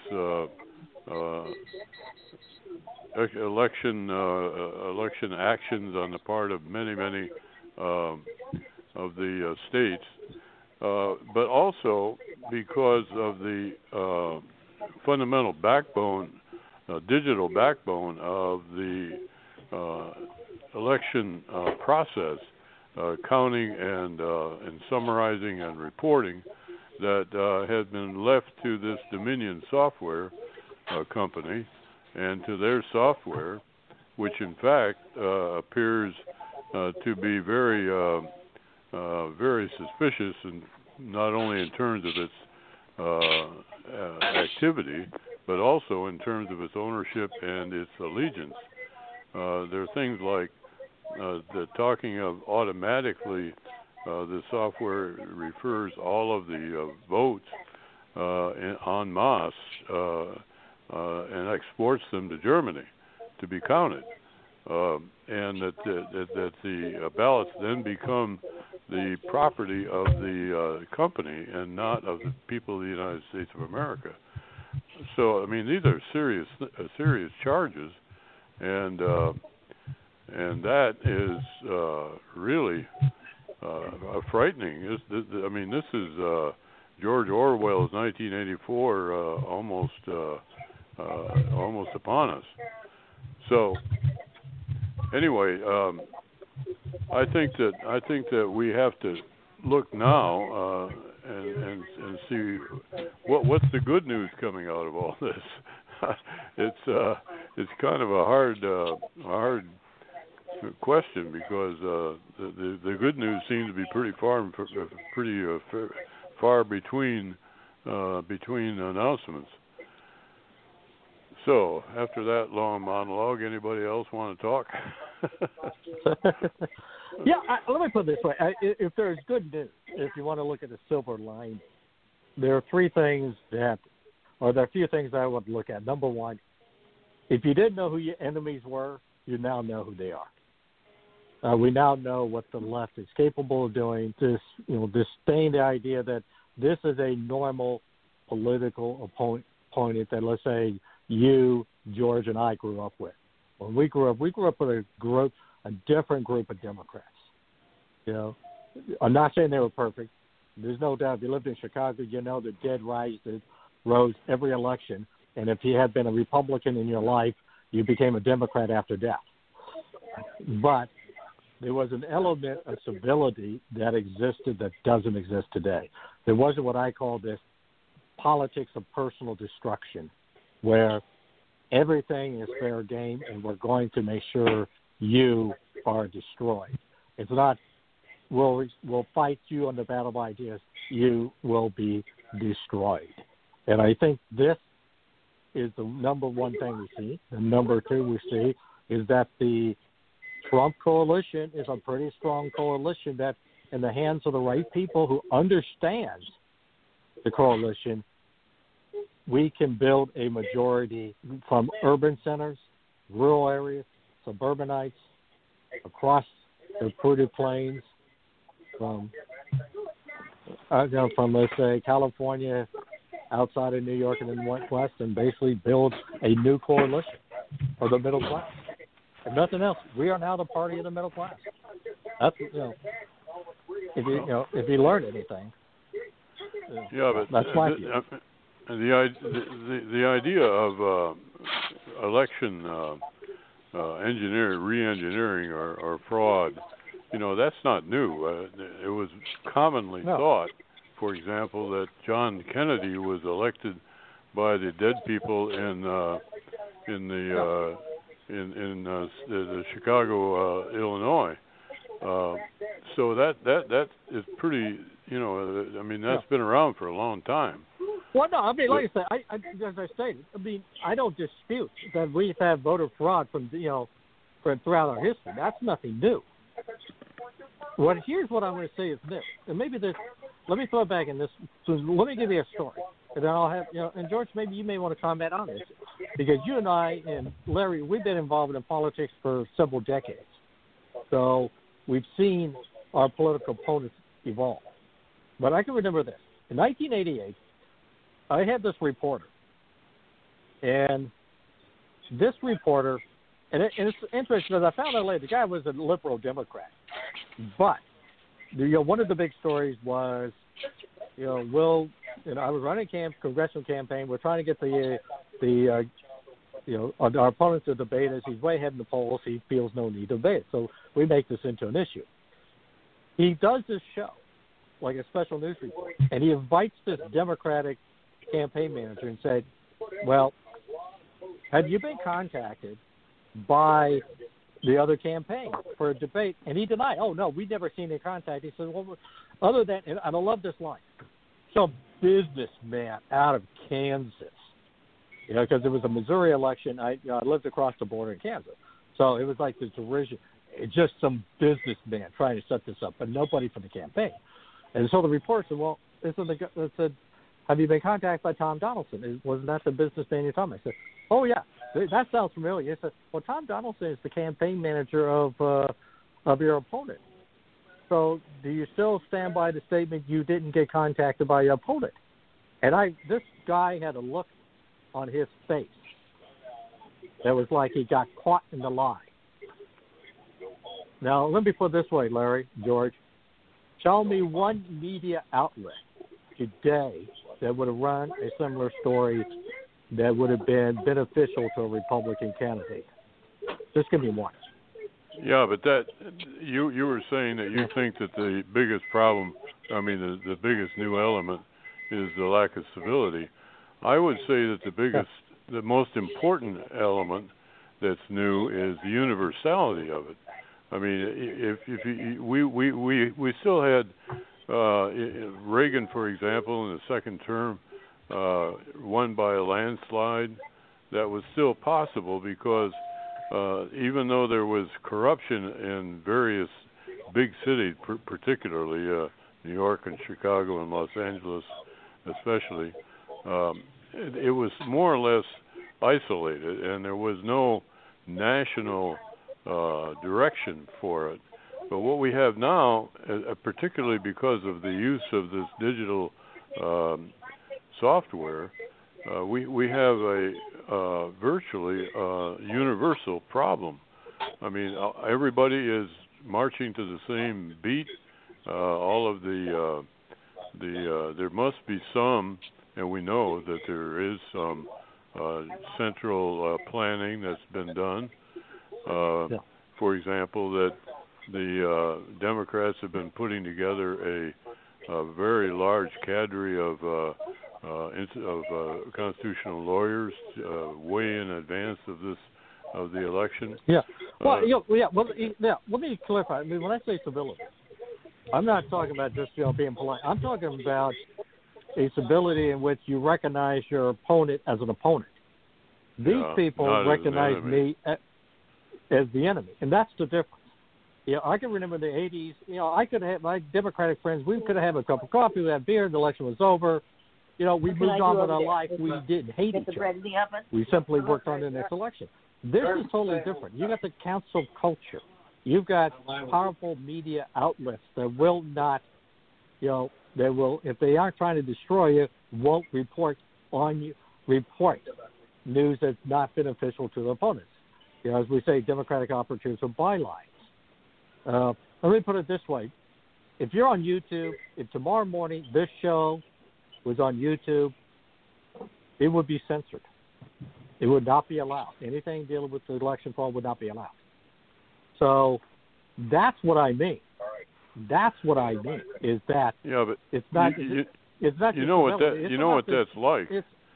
You know what it's really mostly resembles is Russia in 1916, just before the revolution broke out into armed camps of people that were fighting each other for dominance in the new Russia. The Bolsheviks won, but they won by violence, and that seems to be where we're headed, because there are a lot of people that are not gonna. We're already seeing we're always seeing a tremendous amount of resistance to the so-called new lockdown. And there's a lot of people that just won't take. They just won't accept all of this domination of their lives by government. It's going to come to violence. I'm afraid of it. It's like the French Revolution. Yeah, well, that's my point. That is the difference. I mean, I'm going to put it this way. That is the difference. Is the fact that the other side is willing to, how far they're willing to go. This was not the case 30 or 40 years ago. This is the case today. What do you think, George? Yeah, George, you've been kind of quiet. Well, I'm just enjoying listening. Hopefully the listeners are as well. No, but I think you make some very good points. I would agree. There was a time when you could disagree on politics and remain friends. Growing up, you could vote for Walter Mondale or you could vote for Ronald Reagan, and you didn't get this "you're an evil person, we can't be friends" approach. And we've kind of gone there. I mean, an Antifa group made a list of people that they considered worthy of being attacked and put it up on a map in the D.C. area, and I'm on that list. And I'm not particularly afraid of that, but I have to say that's a weird world to be in, that because I run a think tank that's conservative and because I promote conservative ideas, that some, domestic terrorist group has decided to, put my name and location on a map and identify me as somebody that their followers should go after if they're feeling particularly angry that day. And if you told me that was possible when I was, 20-something in college, I would have said, no, that's not here. That's not how we do things. But it is now. Thanks to the left, that's how we do things now. Well, hold that thought. Hold that thought. Hold that thought, because I want to come back to that, but you're listening to the Dr. Larry Show on the Bachelor News Radio Network. Greetings and great day, everyone. I am Elder Janelle Strickland, host of the Life Cafe radio broadcast from Maximizing Life Family Worship Center. I invite you to tune in every Saturday from 5 to 6 p.m. Tune in, maximize your life with the Word of God, and be blessed. Only on the Bachelor News Radio Network.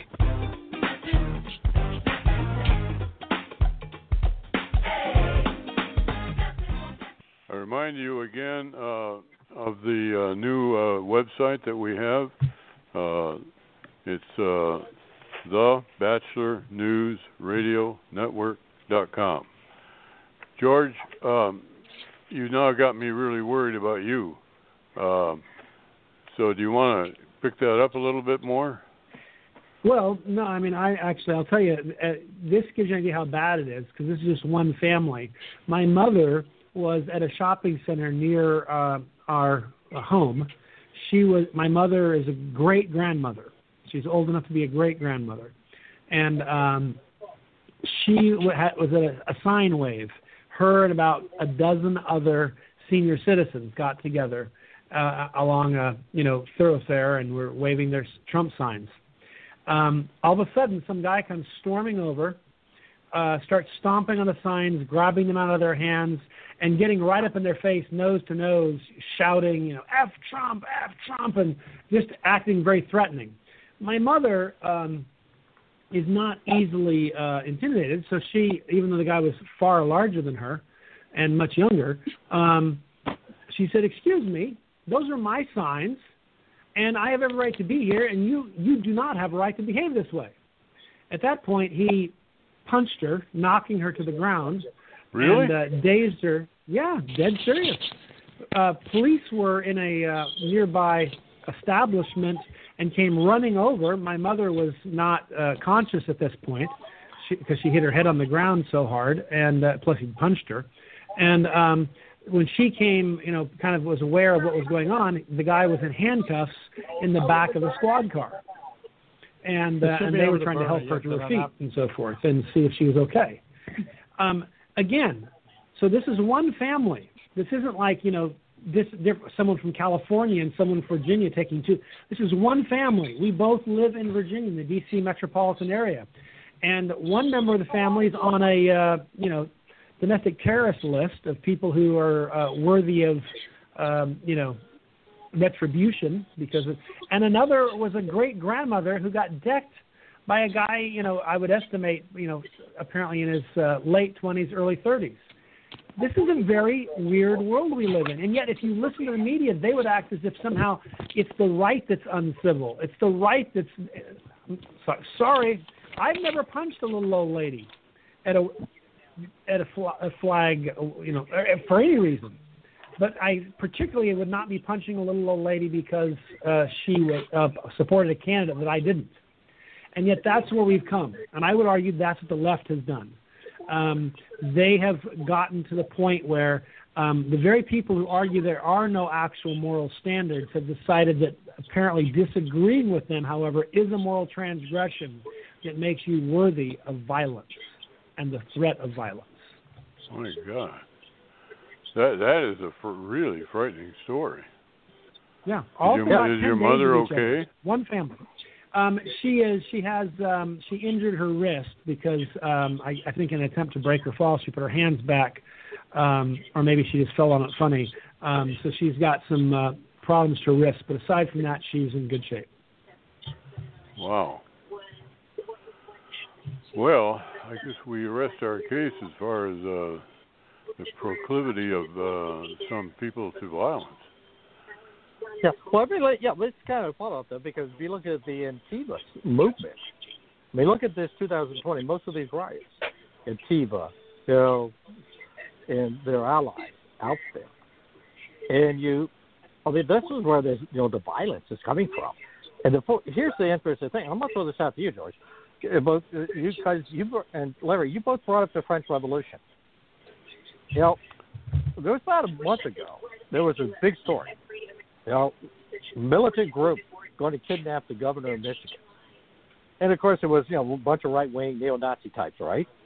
Only to find out that the guys that their social media said, on their social media, these same people say, we hate Trump, we're anarchists, we're supporting Black Lives Matter, every left-wing cause, they were there.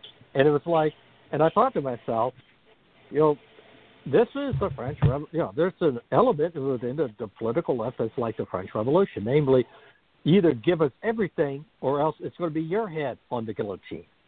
Because remember, the French Revolution, even the original revolutionaries ended up on the guillotine before Napoleon brought order. Right. Yeah. Right. Well, no, I think that's a very good point, and I think it's apt. We have. I don't really understand how we got to this place because it happened so rapidly, but I have noticed that when people become filled with hate, they not only become irrational, they actually become stupid too. I've had friends that tell me, quote unquote, I hate Donald Trump, and then I hear these things that they have to say, and I'm embarrassed for them because these are educated people who are very successful in their careers, and yet I hear them talk, and I think to myself, if I were grading you in a debate in a high school class, you would get an F for that. That's pathetic. That's not even a serious, rational thought. And yet they've somehow essentially lowered them. So it's very frustrating to me because I just don't understand how we got to this place. It doesn't make sense to me. We've always had disagreement. There's nothing wrong with disagreement. Disagreement is not a problem. If we're all thinking the same thing and agree on everything, that would strike me as worrisome almost, because it's not the way human nature is. If you get 1 million people in a room, you'll probably have just short of 1 million different opinions. That's okay. The question is, how do we resolve them? And historically in America, we did it by talking. We did it by essentially debating. Informally, not in a formal debate setting like on TV or anything, but sharing ideas, seeing where we found common ground and going, oh yeah, I see what you mean there. I can buy part of that, but this is my concern with that part, and you slowly work to where you have a solution that people kind of go, yeah, that makes sense. You can have a consensus. We're past that now. We're to the point now where if you don't agree with them, you're evil. I'm going to have to punch you and knock you down, and I don't care if you're in your late 70s. Too bad. You're just a bad person, and this is the right outcome. Or in the case of me, I'm going to put your name on a list, and I'm going to put it and locate you on a map, and tell everyone how they can get to there, so they can take care of you and mete out to you the violence that I think you deserve. That's just hatred. Not only makes you more apt to violence, it actually it lowers your IQ. It makes you stupid. Well, I guess that's why they want to get rid of the police, huh? Well, yeah. I think that is why, because I think threats of violence are far more daunting if you believe that when they show up to do harm to you, they won't show up at all, that you're just left to your own devices.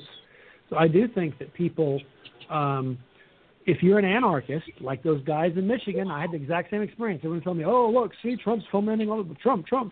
And that's what, of course, the Gretchen... Governor Gretchen, what's her name? I forget now. Whitmore. Yeah, Governor, the Witless one. I like to call her the Witless one, but her name is Whitmore. Yeah, there you go. But she blamed Trump and said it was him. And then you, like you said, you look at the social media. These guys were big time lefties. They were so far left that they even hated their own Democratic governor, who was pretty far left. I mean, she's about as far left as you can get, I thought, but apparently not enough for them. But that's just to me, we now live in a world where it's a fact-free world. You don't need to prove that these guys listen to Donald Trump, like Donald Trump, or anything. You just can assert it. Oh, this is his fault. This is his fault. I mean, today you have Representative Swalwell telling us that the real story we should be worried about is that apparently he thinks that Donald Trump has outed his Chinese problem. But you shouldn't be worried about the fact that he was dating a Chinese spy, that a Chinese spy helped fundraise for his first congressional campaign and got him in the race, helped staff his office. None of that should bother you. What should bother you is that he says Donald Trump, and of course, Donald Trump didn't release this information. If Donald Trump had that information and wanted it released, it probably would have been better to release it, say, about the time the impeachment hearings were being held. Now is not a strategic time to do that. But that's the point. You don't have to have facts. You just make a statement, and everybody who hates the man that you're making the statement on goes, oh, it must be true. And we don't worry about the guy that's got this Chinese spy problem. It's all okay because a bad orange man is the one who said something about this. He shouldn't have done that. So it's a fact-free world where you can believe any fool thing you want, as long as the Washington Post and the New York Times and the various news networks are on your side. And that's where we've come. It's a scary proposition because our founders believed, for example, that that debate was important. That's why we have the First Amendment. They also believed that the media was important because that would facilitate an informed electorate. And so the First Amendment, and now what do we have? We have a media that doesn't do its job, and we have essentially a world in which debate is not only frowned upon, but it's often viewed as hate speech. In other words, you expressing your view on a political issue, we're going to dismiss it as hate speech. So I think we're in a pretty deep hole, and we've got to figure out how to get out of this, because if we don't, I fear we revert to the way things were before we had elections and this concept of it's okay to disagree. But and you know how that worked out. That was back when you would amass swords and weapons, and the side that had the most impressive army got to decide what the outcome of whatever the political discourse was. I'd kind of like to make sure we have elections and debates and conversations, but not where we're headed at the current trajectory. Well, so what do we have to look forward to in the United States of America? I mean, if what you're saying is, in fact, if that is all true, then we might as well move to Canada. Yeah. Well, I go ahead. Oh, go ahead, George. Well, I am an eternal optimist, so I tend to believe that we can fix these things because I believe. Well, I think shows like yours are helpful. Shows like Tom's are helpful. I'm hoping a show like mine is helpful, where we have thoughtful debate and discussion, and we point out these things. I have friends on the other side who, when they hear these things, are appalled by them and say this can't continue. But the question is, are there enough of them? And we've got to recruit those people, not as political allies. We need to be willing to let them continue to be political adversaries, but they need to be allies in this belief that we need to have a more civil society and that it's okay to disagree, and stand up to these forces that are essentially trying to make it a crime to disagree with them.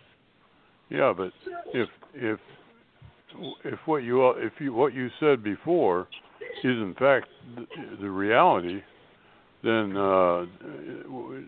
you and me and Tom, we're not going to be free to do this very long. They're going to come after us. Oh, that's true.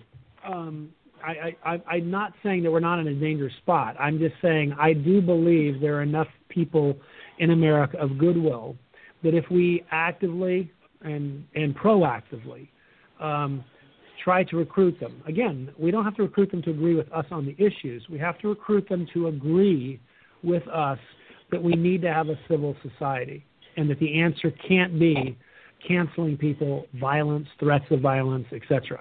And I think there's enough of us that when that's brought to their attention, they'll side with us. They may not side with us on what the right tax policy should be. We may disagree about that. That's fine.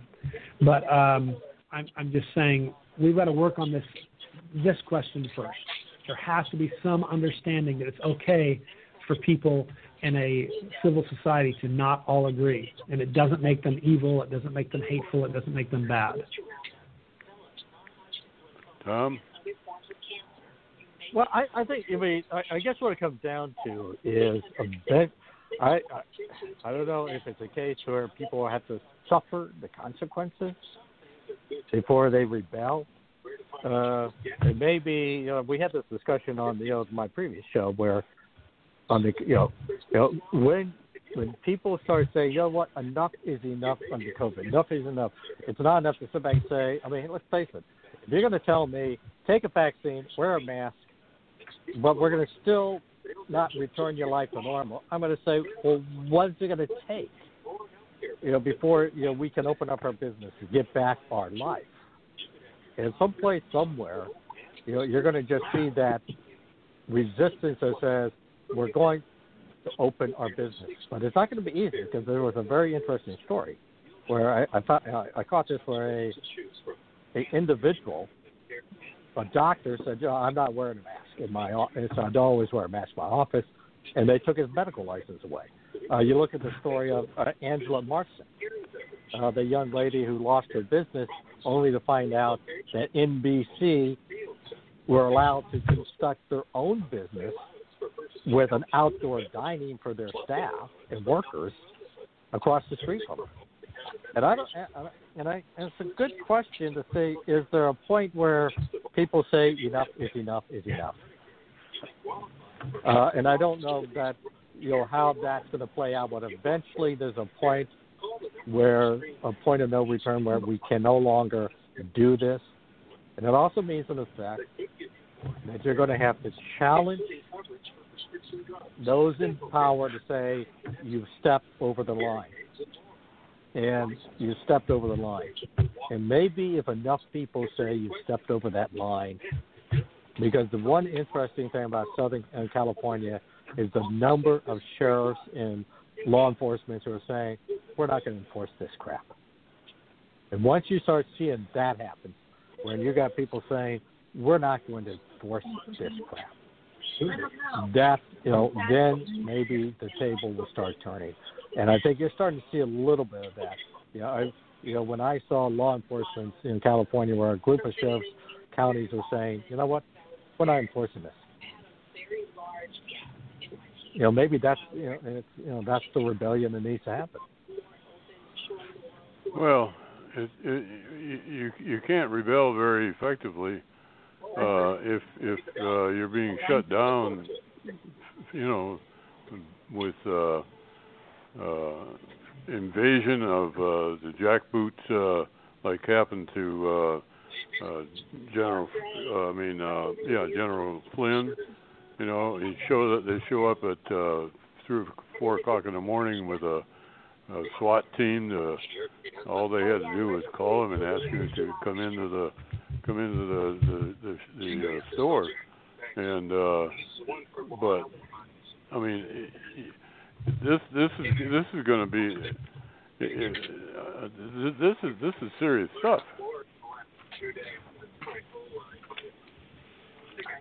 Well, we're almost at the end of our period here. We got about 1 minute left to go. So what's our thought for tomorrow, Tom? Well, for tomorrow, let me say, the ladies and gentlemen, the Dr. Larry Show is now the home of the new resistance for freedom and liberty. You're in. Welcome to the home of the resistance. Maybe you need to do redo your show and just say, start every day after your horn, welcome to the resistance. George, you got about 30 seconds. Well, I think that's a good point. My guess is if Larry's the home, then perhaps Tom and I can be the home away from home of the resistance, because I do think that it's important that we stand up. I think maybe we've almost been too reticent to say what's what. But when the other side lies, rather than saying we disagree, we probably have to call them out. And I just think we have to kind of understand what's at risk here, and always fight with fact and reason and civility. But if someone's lying, it's okay to point out their lying. Well, you've been listening to the Dr. Larry Show, and we're wishing our audience good night and God bless America. Dr. Larry signing off.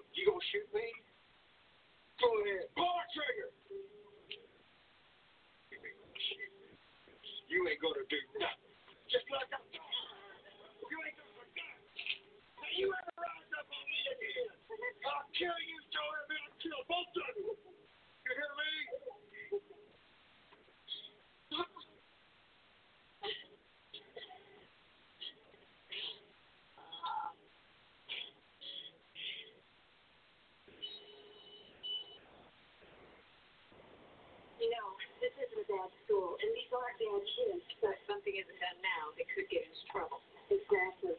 They're at the age where if we don't impact them now, we may lose them forever. That's why we're here.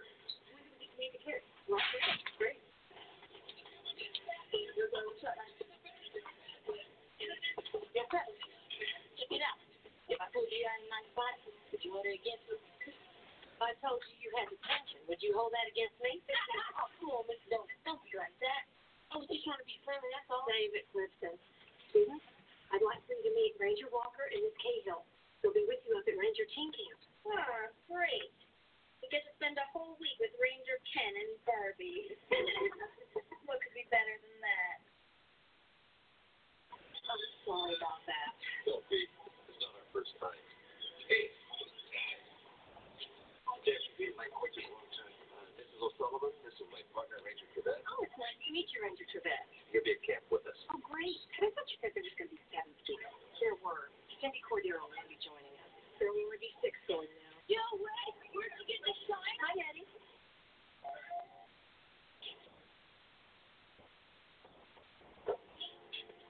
What happened?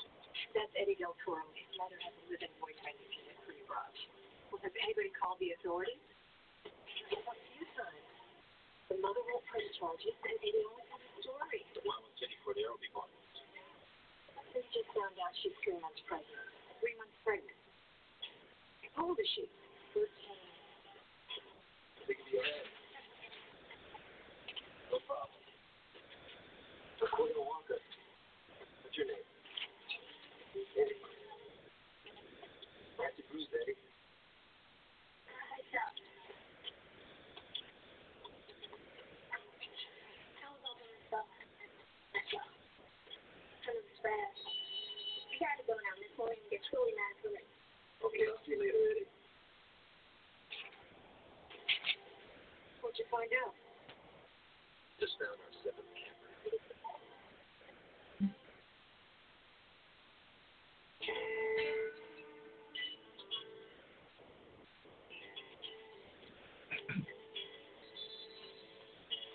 The eyes of a ranger, the unsuspected stranger, better know the truth of wrong from right.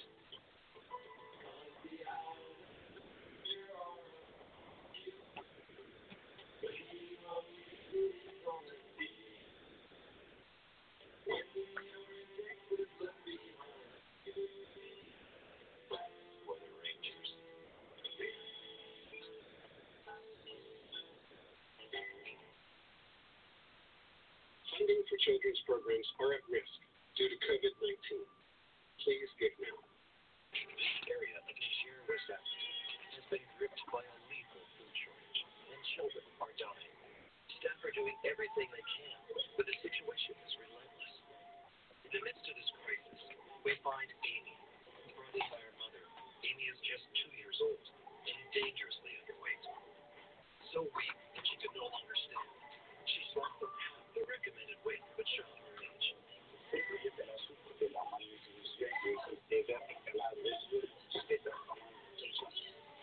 Amy is slowly dying.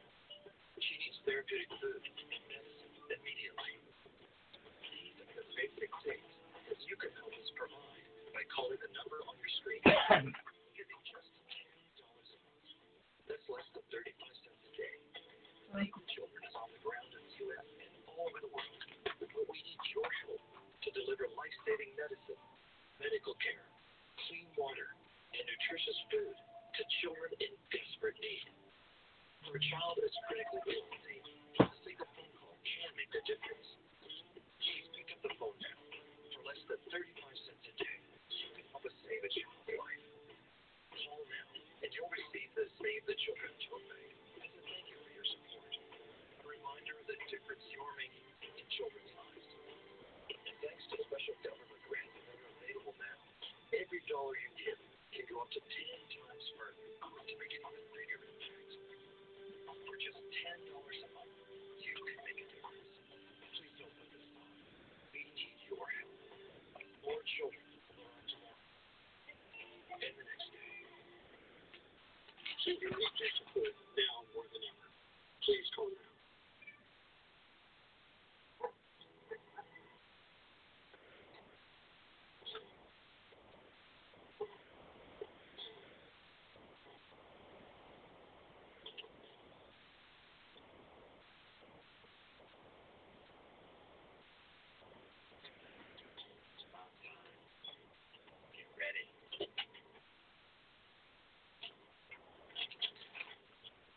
You're late.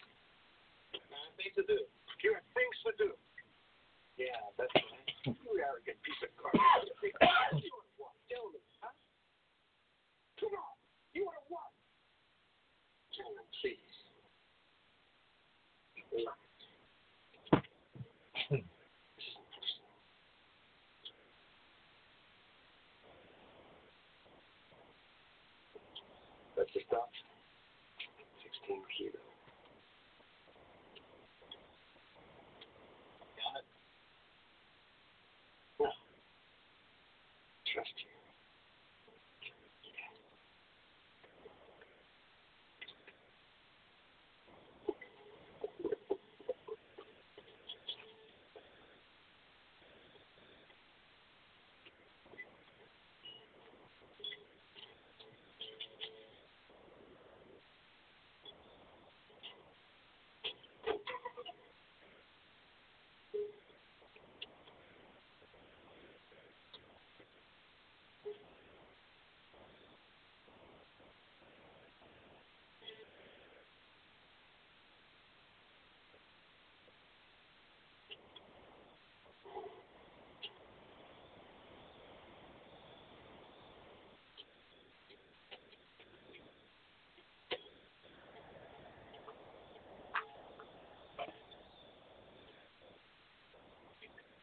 Yeah. Easy money, eh?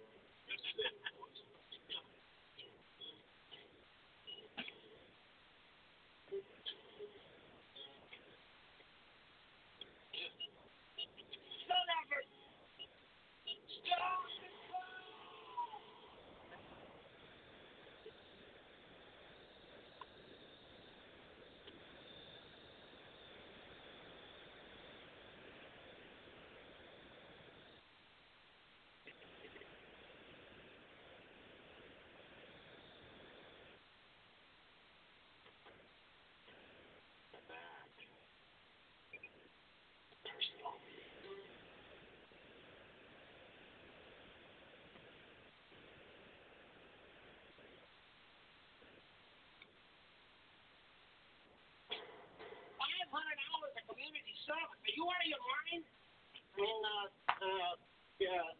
I'm sorry, Lorna. There's no disrespect for that last remark. I want my personal opinion about this whole thing. I mean, that last ruling is absolutely ridiculous here. You know what I mean? Absolutely ridiculous. Upon further review of your file, I find myself in complete concurrence with your opinion. Hey, all right, Judge. 1,000 hours of community service. 1,000 hours? He's all yours, Ranger Walker. Walker? You mean like Texas Ranger? Walker. Man.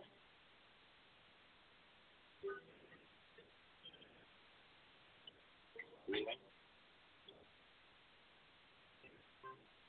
Okay, everybody together. Let's settle down. Now, I want you to listen to Ranger Walker and Miss Cahill, and I want you to make me very proud of you. What's that here? Anything like outdoors with no toilets and camping? That's what you're talking about? I mean, I did not come up with this. This is a brilliant idea. You know, too bad there is no complaining. Trying to give your mouth a rest to help me with this. Camping and manual labor. What is it? Call your name and jump on board. Lisa. Pepper. Clifton. Marcy. Right here. Donna. Peanut. Excuse me? Everyone calls me Peanut. Is that what you'd like us to call you? Okay. Peanut. Here. Why am I so fortunate? Mr. King like me. Put the rest in yourself. Eddie. Deal with the cowboy. Eddie. I mean, Karen. One more. Joey. What? Does that mean you're here? Not because I want to be. You don't have much of a choice, do you? It's either the camp or juvenile hall. Yeah, I know. Whatever. These kids, you know, they make me nervous, you know that. We always have to go to the bathroom and see them on the trip, is it? Jerry and CD are meeting us at the camp? Yeah, they left early to get everything ready. I have a feeling they're going to have a bit more fun than we are.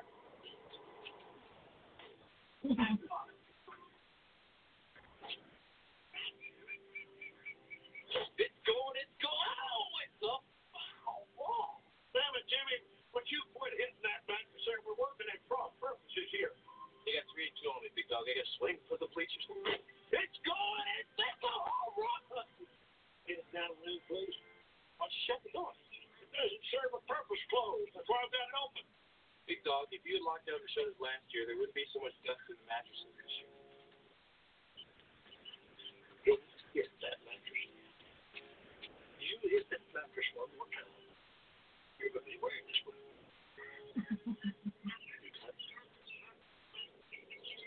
I got it. Thanks.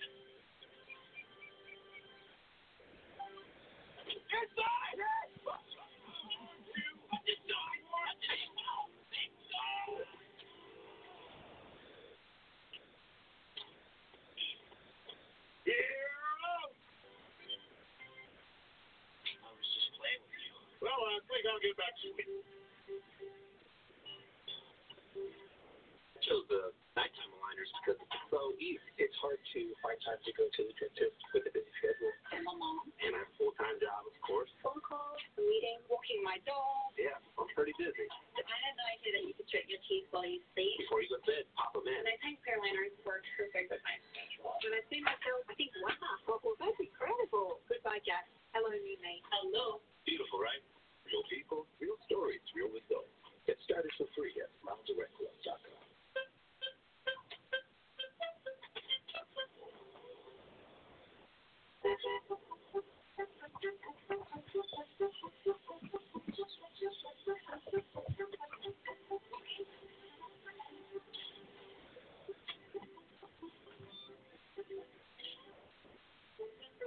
Imagine the place it broke up.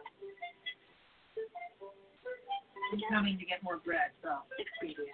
I'm going to come and get more bread. If you're a grandparent, you know what I'm talking about when your little grandchild starts talking to you. Something I couldn't hear for a long time. It's funny how something like just a hearing loss can have an effect on a relationship. Somebody would ask for something and she would just walk right past them. I just could not hear. These are real people who are now living life to the fullest thanks to Miracle Ear. Call our toll-free number to start your 30-day risk-free trial at your locally owned Miracle Ear. And schedule your free hearing evaluation. When someone new comes in, I take the time to listen to what's important to them. Then I run a comprehensive hearing test to find out if they even have hearing loss. If they do, I'll custom fit a hearing aid that fits their lifestyle and their budget. With Miracle Ear, it's all about service. They're personable, they're friendly. I'm very happy with them. When I finally had Miracle Ear and I could hear for the first time, I started crying. I could hear everything. I went to Miracle Ear. Well, I told you to go to Miracle Ear.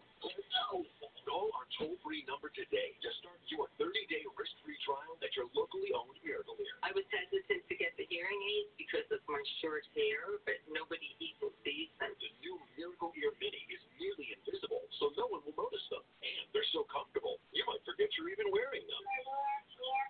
Yeah, I can hear my grandson again. Call our toll-free number today to start your 30-day risk-free trial of the new Miracle Ear Mini at your locally owned Miracle Ear. We also provide you with unlimited checkups, cleanings, and adjustments. We're taking extra steps to ensure your well-being in our stores. And we have over 1,500 locations nationwide. Discover the new Miracle Ear Mini, our comfortable and nearly invisible hearing aid. No one will see them, but you'll notice the difference. Don't miss out on our year-end sales event. Get up to 60% off at your local